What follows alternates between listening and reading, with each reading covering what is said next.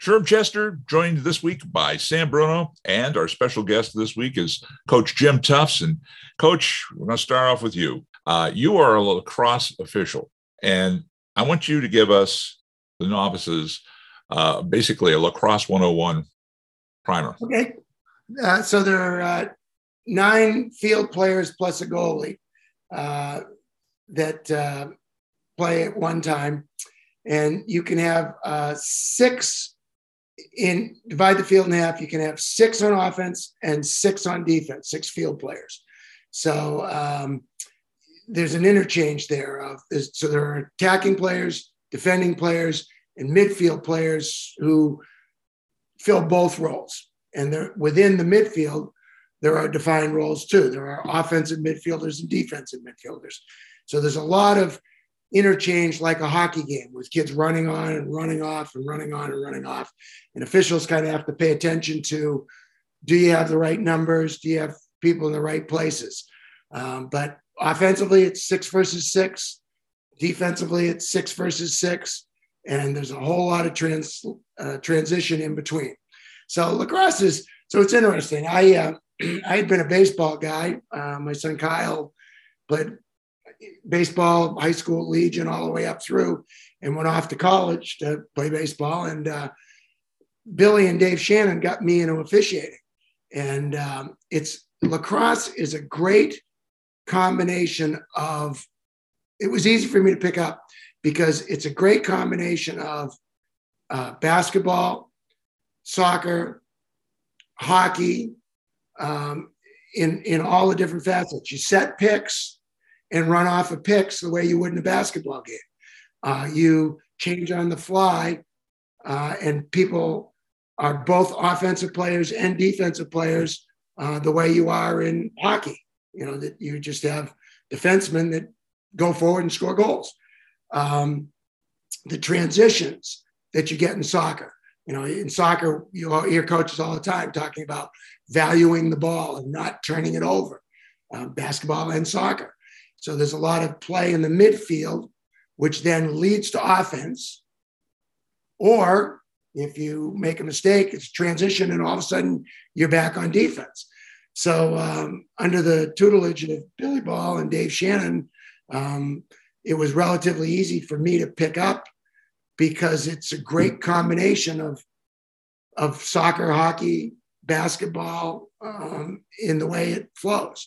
But the basics of it are, there are 3 attack, 3 defense, 3 midfielders, but everybody's interchangeable. But at no time can you have more than 6 attacking or more than 6 defending. So coaches and officials are sort of, and athletes are paying attention to the transition.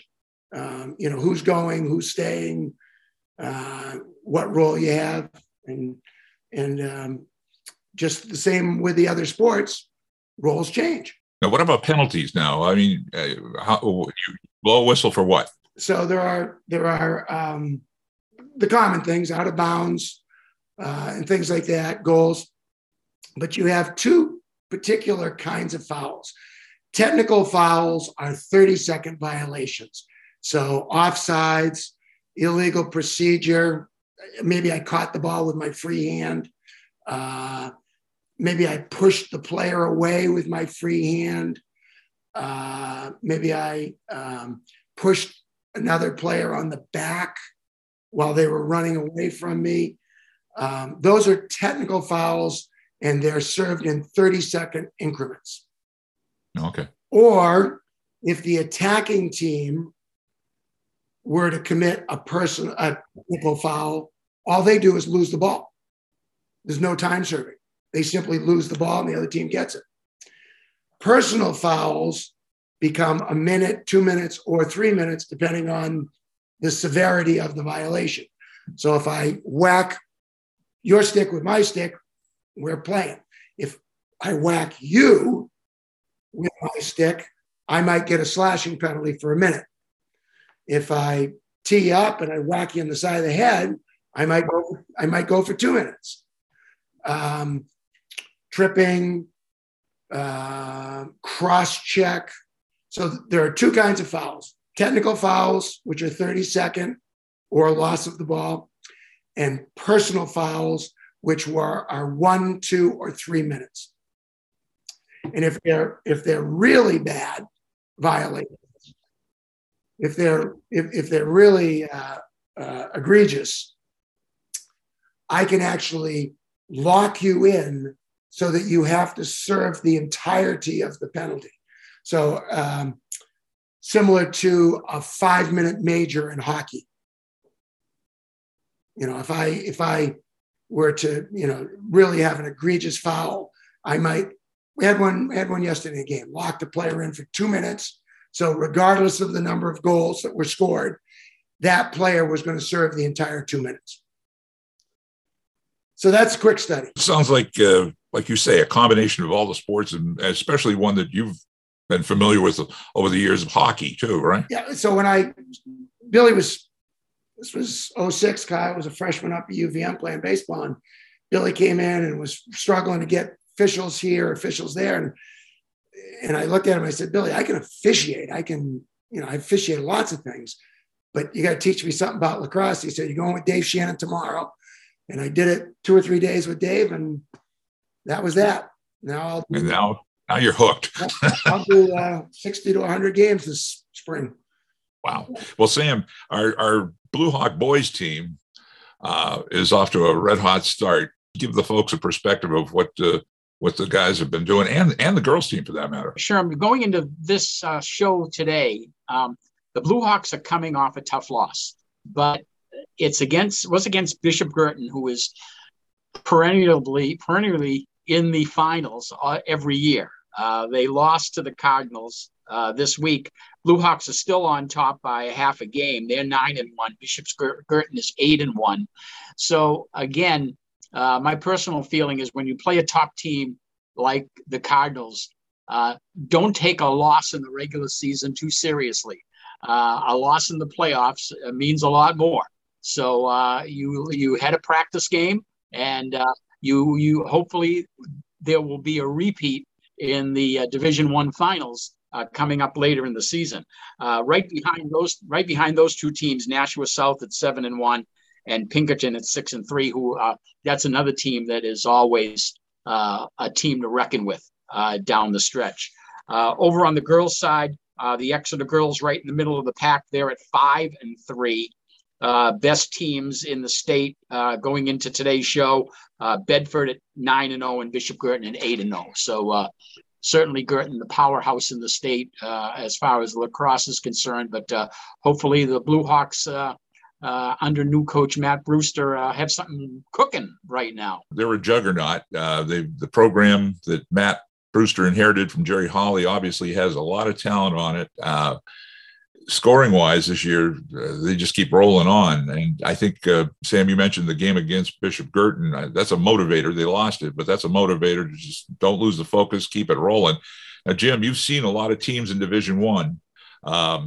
Size them up for us.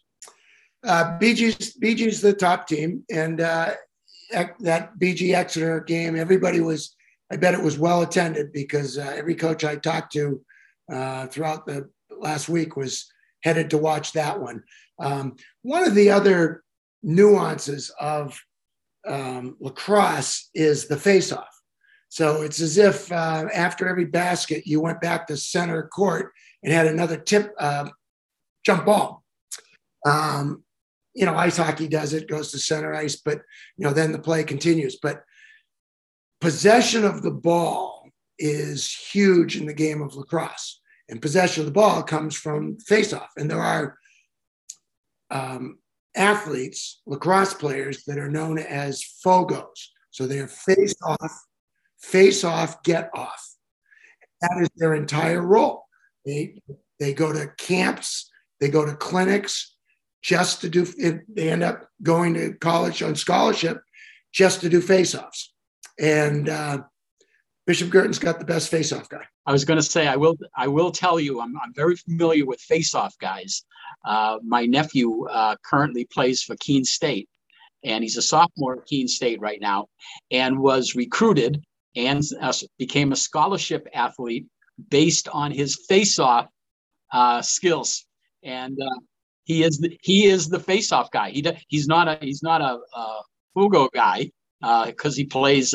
He's a very good goal scorer as well. But his face-off percentage is one of the tops in his conference right now. So you can get recruited by face-offs for all you lacrosse players out there. Again, that's absolutely what they do is they use a particular stick. They take the face-off, win it, throw it, and run off and get a different stick. Talking to the coaches on Wednesday, the BG face-off man dominated the game. So BG had the ball more than Exeter had the ball. And so, that's something it's not a surprise to anybody. I'm not telling you top secret here. That's something they got to figure out. But BG and Exeter look like the top two teams.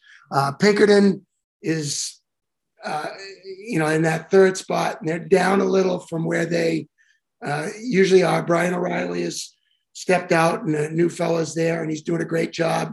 And they're very, very good defensively, and they're sort of still figuring out the offensive piece of it. But they'll be there. And then South, Natural South, Londonderry, Bedford, there's a bunch of teams in there that can play a little bit. Now, are you officiating girls' games as well? No, different rules. Oh, okay. Soccer is great. Soccer, same rules, same concept, same book, same everything. Women's lacrosse, they don't have on helmets. There's a whole thing with airspace in your bubble, and you can't get a stick in it and free, and you can't. They're two completely different rules. Very, very different games. Okay. I did not know that. Okay. A fun sport to watch. I went up and watched one of the early games during the spring break. It's going to be an interesting end of the season. Now, Sam, they've announced the playoffs, correct? They have. The playoff calendar is out for spring sports. And we can talk about baseball and softball a little later. But while we're on lacrosse, you need to circle your calendar for these dates, because in Exeter will be the hub of boys lacrosse and girls lacrosse in June. Or I should say, all the games are in June. But in Division I, the semifinals will be played at Bilbao Stadium on Wednesday, June 8th at 5 and 7 o'clock. And in Division II, I'll just check that in Division I. The semifinals will be at Bilbao Stadium, Division I, 5 and 7. But the key date is going to be Sunday, June 12th. Sunday, June 12th will be Super Sunday for boys lacrosse, and it will be held in Exeter, because the Division III final will be at 2:30. The Division II final will be at 5 o'clock. And the Division I final that we've got our fingers crossed that Exeter will be there will be at 7:30 on Sunday, June 12th. So that's a key date to circle your calendars on. Over on the girls lacrosse side, Bilbao Stadium will host the Division I semifinals on June 4th at 5 and 7, and they will host the Division I girls final on June 7th at 7 o'clock. So both boys and girls finals action coming up. But that day, Sunday, June 12th, that's a big, big day. A couple quick things I was thinking. So Matty Brewster, when the process, they interviewed and they announced he was going to do it, I had a quick reaction because Matty Brewster was an outstanding high school athlete at Merrimack High School. His senior year, he was one of the top ice hockey goaltenders in the state at Merrimack. He was they said the name and I went, ooh, wow, because he was very, very good. But he went on to play college lacrosse, I believe, at Sacred Heart, and had a nice career and is involved in the club. And Jerry had a great program and laid the foundation, but Matt's done a great job and seems like a great fit to the coaching staff over there at Exeter High School. The other thing, seems like we're on the Seacoast and we're talking about lacrosse. I think perhaps the top Division II team in the state is the Clippers over at Portsmouth. Seems like we're a Seacoast show here. Chad Vischer's got, they won it last year, but they look like the cream of the crop right now. Winnicott in that conversation. They're very, very good, very, very athletic, very, very well coached. And I think they'll be heard from. But I think perhaps the top two Division II teams are in the Seacoast as well this year, Winnicott and Portsmouth. Jim, I wanted to just shift gears a little bit here. This has certainly been a year for transition as far as Blue Hawk sports are concerned. You stepping down as hockey and soccer coach, replaced by Paul DeMariano. Kevin McQueen stepping down as baseball coach, and Bruce Joyce stepping in. And now the boys and girls lacrosse programs changing, Jerry Hawley leaving after years of success at Exeter. What are those challenges of those young coaches stepping up and stepping into the shoes of, quote, legends like you and Hawley and Kevin McQueen? Well, you sort of forget about us because, we all had fun and we all had a lot of success, and it was great. And it was a lot of fun. But I think it's kind of a new wave of really capable young coaches. And that's, people say, do you miss it? Do you miss it? And absolutely you miss it. But, to have Danny Curran step in and take over the soccer program and have, just great success right off the bat. And Paul DiMarino, 3 great seasons, finally kind of got that over the hump a little bit, got to that semifinal in his 3rd season in the ice hockey. Bruce Joyce, really capable, not quite as young, but he's going to have to owe me for that comment. And now Brady Brewster. So, I look at, I say to people all the time, people say, how does Exeter have so many good sports across the board? And it's coaching consistency. Billy been there I was there for a long time. Queen was there for a long time. Holmesy's now there. People go there and stay because it's such a great school, such a great environment, such a great expectations. And, so Billy, in his later years here is developing the next group of and I was just talking about the guys, but Deb Grott in that program, and Megan Young, who exceeds us all. Coaches go there and stay, and Billy is doing a great job of finding that next wave of coaches that are going to be there and have the success that we had. And it's such a great place to be. And the foundation is so well established, and the expectations, and these guys are doing a great job. Both sides of the gender, just great coaches that really enjoy what they're doing and get the best out of kids. And so now you haven't quite seen that turnover yet in the women's program as much, but in the men's program, you're right. Now you've got Danny and Paul and Bruce and Maddie Brewster now. And I can see those guys being there for a while and maybe exceeding our success. What I take away from what I've seen over the years, and I know I go back way back with Kevin McQueen when he was starting at Exeter, and with obviously the football with Bill Ball and basketball, Jeff Holmes, all you coaches built a program, and you just didn't leave spare parts along the side of the road that somebody had to try to rebuild the car or a program out of. Matt Brewster, good example. Any of the coaches that have taken over, they had something solid. Jerry Hawley left Matt a real solid foundation to work with. Sure, there's going to be some differences in philosophies or strategies or whatever.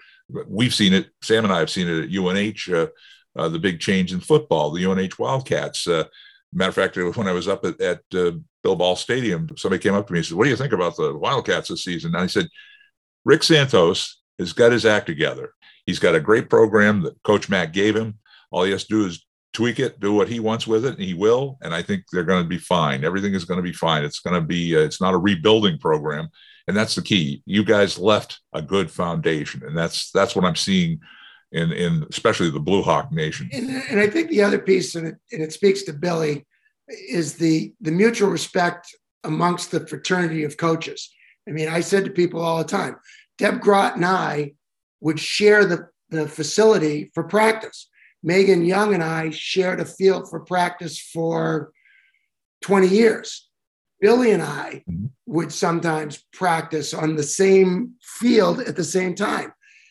I'm not sure that's happening everywhere. You know, that the football coach and we all help. You know, Jeff would help me with things, and I would help Jeff, and we shared athletes and had that mutual respect between didn't matter if it was gender, it was all the sports were equal and were important, and the coaches respected each other, and that trickles down to kids. And I remember we were at a scrimmage. We went to Manchester West in the early 2000s, mid-aughts, as you call it.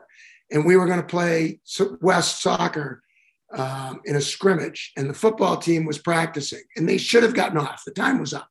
And it was our time. And finally, the soccer coach went over and spoke to the football coach, who just was insulting and inappropriate. And my kids were mad. And their initial reaction was, that would not happen at Exeter High School because of the mutual respect amongst coaches, that all the programs were important and they were a piece of the educational experience at Exeter High School. And that comes from Nick Sokol, Mike Monahan,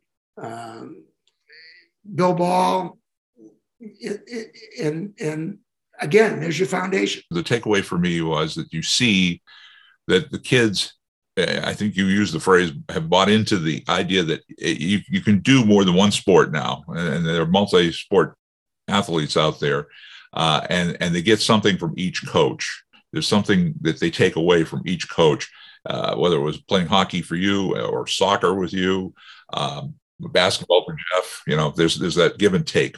Sam, you brought up another successful coach and program that's rolling along.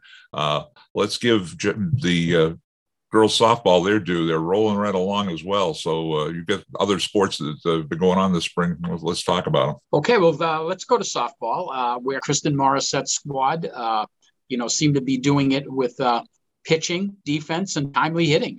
They're getting all three things done. And they suffered their first loss recently, but again, those are learning events for these young athletes. And I think Exeter will be there at the end when we get to softball standings. Nice articles on Kristen Beebe and Annie Christiana in the Seacoast Online this week, highlighting those two young ladies. And so that's going to be a team to watch. Now, over on the baseball side, where we're talking about Bruce Joyce taking over the program from Kevin McQueen, Exeter's pitching staff seems to be the real foundation there. They've got some hurlers on that squad. They're at 6-2, currently in fourth place, tied with Nashua South at 6-2, looking up at Pinkerton and Portsmouth, who are both undefeated, 10-0 and 9-0 respectively. So watching the home stretch here in baseball and softball is going to be really interesting. And Kristen Morissette, she's been in that program, as you mentioned. She doesn't want to mention how many years, but a long time, and has a successful program that, again, just keeps rebuilding. And this year, those two players you mentioned that were in the article, among a real solid staff that she's got that she can depend on. And they one thing I took away from that article was that they realized they lost the focus in the game. They did lose, but it's a motivator to just keep focused, go for the prize, which is obviously getting into the championship game and see what happens. So, and do we have dates on that? Did you have the dates on the softball? Yeah, on the softball, the Division I softball semifinals will be at Plymouth State, as it's traditionally at Plymouth State.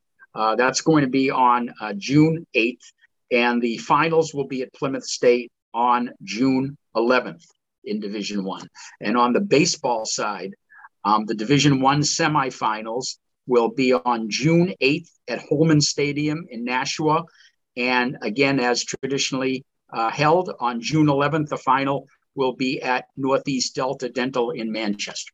There you go. There you go. Speaking of Kristen, sometime in the last month, Kristen received a union leader, recognizes some of the top coaches in the state. So Walter Smith Coaches Hall of Fame, and Kristen was one of the recipients to go into that with the union leader, along with some other outstanding people. But great honor for Chris, and well deserved. She's got a great group, and you were highlighting Bibi and Christiana, but Summer LeClaire hit for the cycle the other day, which is something that's kind of rare in both baseball and softball. So they're doing a great job. And you're talking about the pitching staff.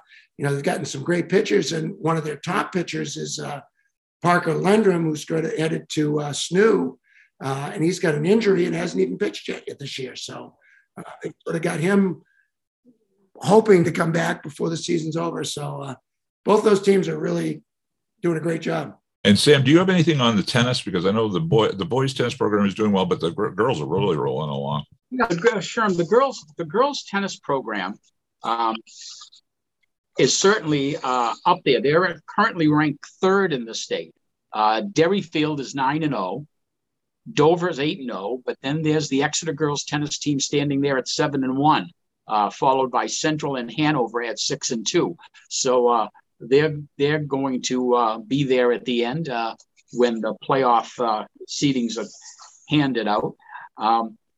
On the boys' side, Exeter needs to get it going here in the last couple of weeks. They're at 3-4, so they're going to try to get above 500 as they go down the stretch here, with Hanover and Bedford being the top teams in Division I boys tennis. And as far as the tournament is concerned, a lot of different tennis dates are around, because there's an individual tournament in the state, and then there's a team tennis tournament in the state. Well, let's shift gears. As we do every program, we get into the regional scene. Let's give a take of what you're seeing in the playoffs for both the NBA and the NHL. Coach Tufts, let's start off with your favorite, the NHL. I think the Bruins are in trouble. Carolina is bigger, stronger, and faster. And I think they'll go with Swayman next time round, but I'm not sure the result's going to change any. The Bruins, I enjoy watching the Bruins. We're on all the time here at this house, but they're aging, and Carolina looks pretty tough. One of the things that, sort of texting with some of my fellow coaches, one of the real highlights of the NHL playoffs this year have been the scoring. There's not many 1-0 games. You had Tampa and Toronto. Toronto absolutely waxed Tampa in the first game, 5-0. But Tampa came back and scored, I think, 8 goals last night. So the scoring is really. I would not want to be a goaltender in this NHL as it is right now, which is. Well, there was an overtime game the other day that the goalie had 79 saves, and that's not even the and record. He lost. And he lost. And it was kind of interesting because, again, talking local, so Shesterkin for the Rangers made 79 saves, but in the other end was Casey DeSmit from Rochester, New Hampshire. It's been kind of fun to watch the Pittsburgh Bruins games because you've had Jeremy Swayman from UMaine in one end and Casey DeSmit from Rochester and UNH. So it's been a UNH-UMaine battle the last 2 times those guys have played. So, it's been great hockey, and it's going to be great hockey all the way down. For me, I don't want to be the team that gets in front of the freight train that's known as the Colorado Avalanche, because I think they are the team to beat this year, and I think they will be holding the cup at the end of the season. Colorado is, but unfortunately, they have really stumbled in the playoffs. And it'll be interesting because they've got Bobrovsky, who's lifted the cup before, is now their number one. And I think that's going to solidify them a little bit. But I won't be surprised to see Florida and Toronto battle it in the East, with Carolina there as well. And I think Edmonton's going to give Colorado a run in the West. And and again, all high scoring. I think they're going to be, Edmonton, Colorado is going to be a, 7-6. And Florida, Toronto could be very similar. So it's going to be, I think there's some very, very good hockey teams, and they're going to be high scoring matches. Shifting to the NBA, it was a cakewalk for the Celtics over the Nets, but now it could be tough in their second round and to proceed further. So give us your take. Well, I think Miami and the Celtics would be a wonderful Eastern Conference semifinal if that would happen.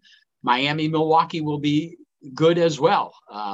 Over on the Western side, though, it looks like it's heading for a Golden State Phoenix final over in the West. But I'll tell you, watching those Memphis Grizzlies and a player by the name of Ja Morant is a lot of fun. That young man has got a future in the league. He's going to be fun to watch for years. And Sam, you had something you wanted to ask the coach about, and it's a good time to bring that up. Oh, sure, Jim. As we turn the calendar to June, I always think about the annual Special Olympic Games. Can you give us an update on Special Olympics in New Hampshire? Sure. So we're back in practice. All the teams are practicing, and I would say that the result of the last 2 years being under the umbrella of COVID is we're slow to come out. So sometimes I have 50 athletes, I have 30 athletes. Newmarket sometimes has a dozen athletes, they have 4 athletes. And there's several teams that seem to be missing.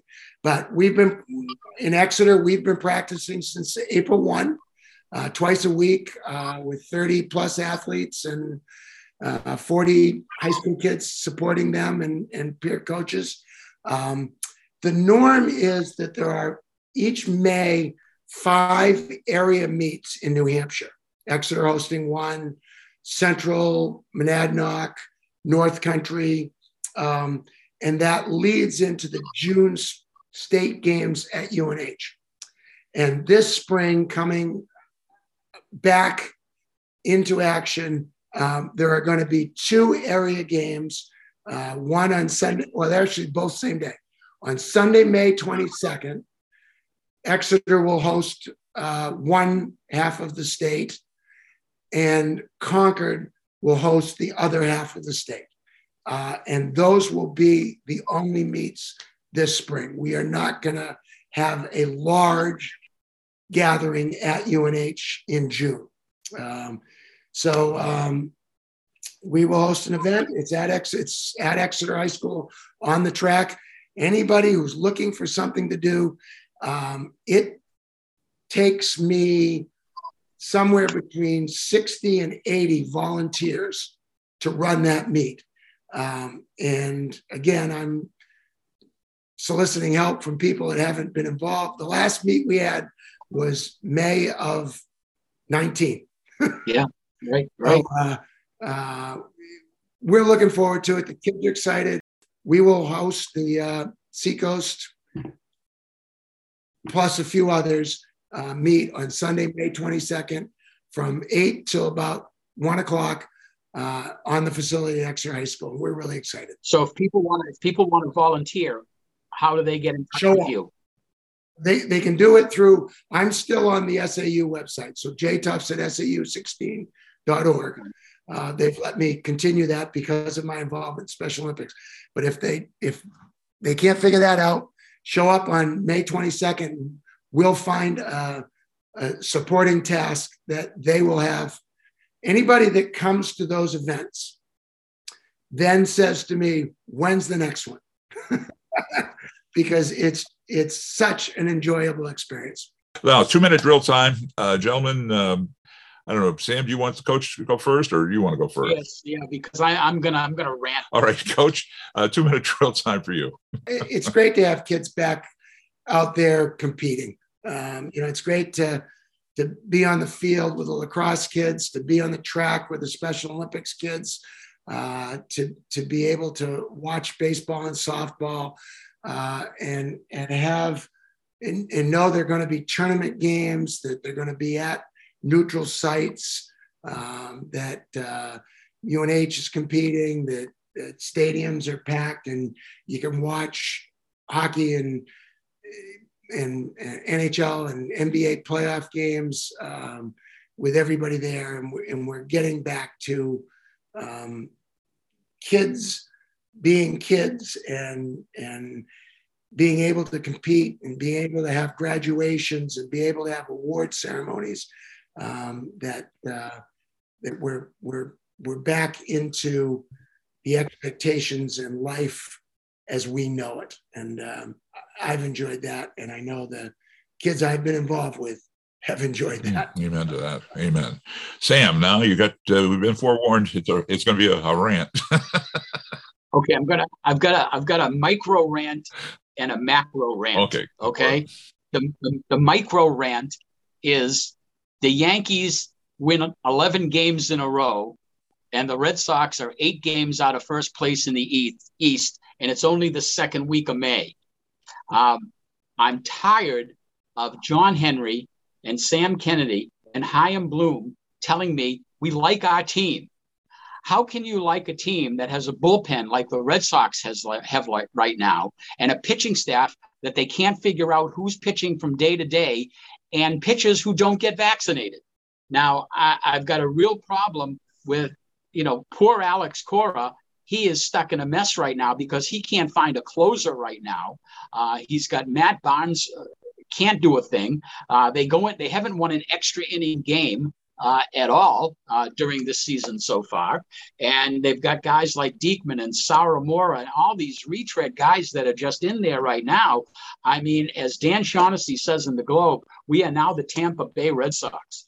They're not spending any money. They didn't go out and get any players, and they're trying to tell me that this is a good team, and they're not a good team right now, and things have better turn around really fast and try to get something going with that pitching staff right now, because the Red Sox are in big trouble.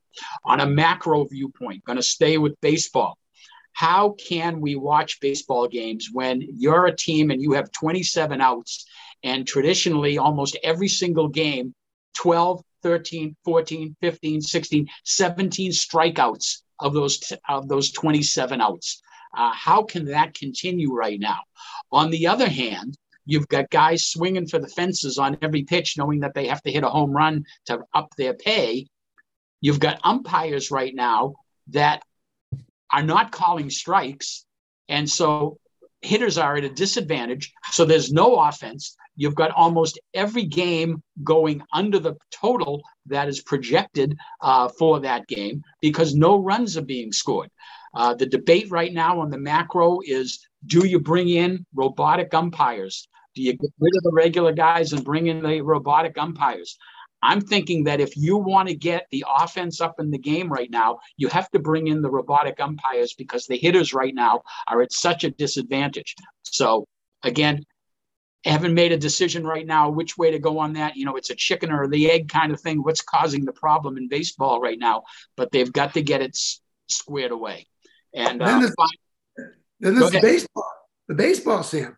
Oh, yeah. Is the controversy of the baseball itself? The humidors, I heard a report the other day that they're still using baseballs from last year that are not the same baseballs that they're going to use in the second half of the year. And a pitcher was saying the other day, he could get a different baseball within the same inning that has a different feel to it than the one he just threw. Right. But I don't feel bad. I don't feel bad for the pitchers, because they're getting all those strikeouts, because the hitters just want to hit home runs right now. Right. And then sometimes they hit it and it just doesn't go anywhere. It doesn't go anywhere. Yeah, we've seen a lot of balls die on the warning track this season. My 2-minute drill, it's going to be real simple. We talked about it last program. It's coming together, hopefully in a couple of weeks, maybe, or very soon. We're going to do a running show. Talk to my friend Steve Burris. He's on board. Bob Glowacki, our producer, he'll be part of it. And I'm looking to get a couple of guests on. One in particular, I didn't realize I graduated from Exeter High School with, who has a running business of sorts. So we'll be talking to him, hopefully, and getting him on board. So that'll be in the future. And the other thing is we're going to be tweaking the site a little bit. You'll be able to go soon to Seacoast Sports Forum on our own YouTube page. That's coming soon. Coach Tufts, you did a great job for filling us in on a sport that it was a Jesuit missionary in Canada in 1637 that came up with lacrosse. There you go.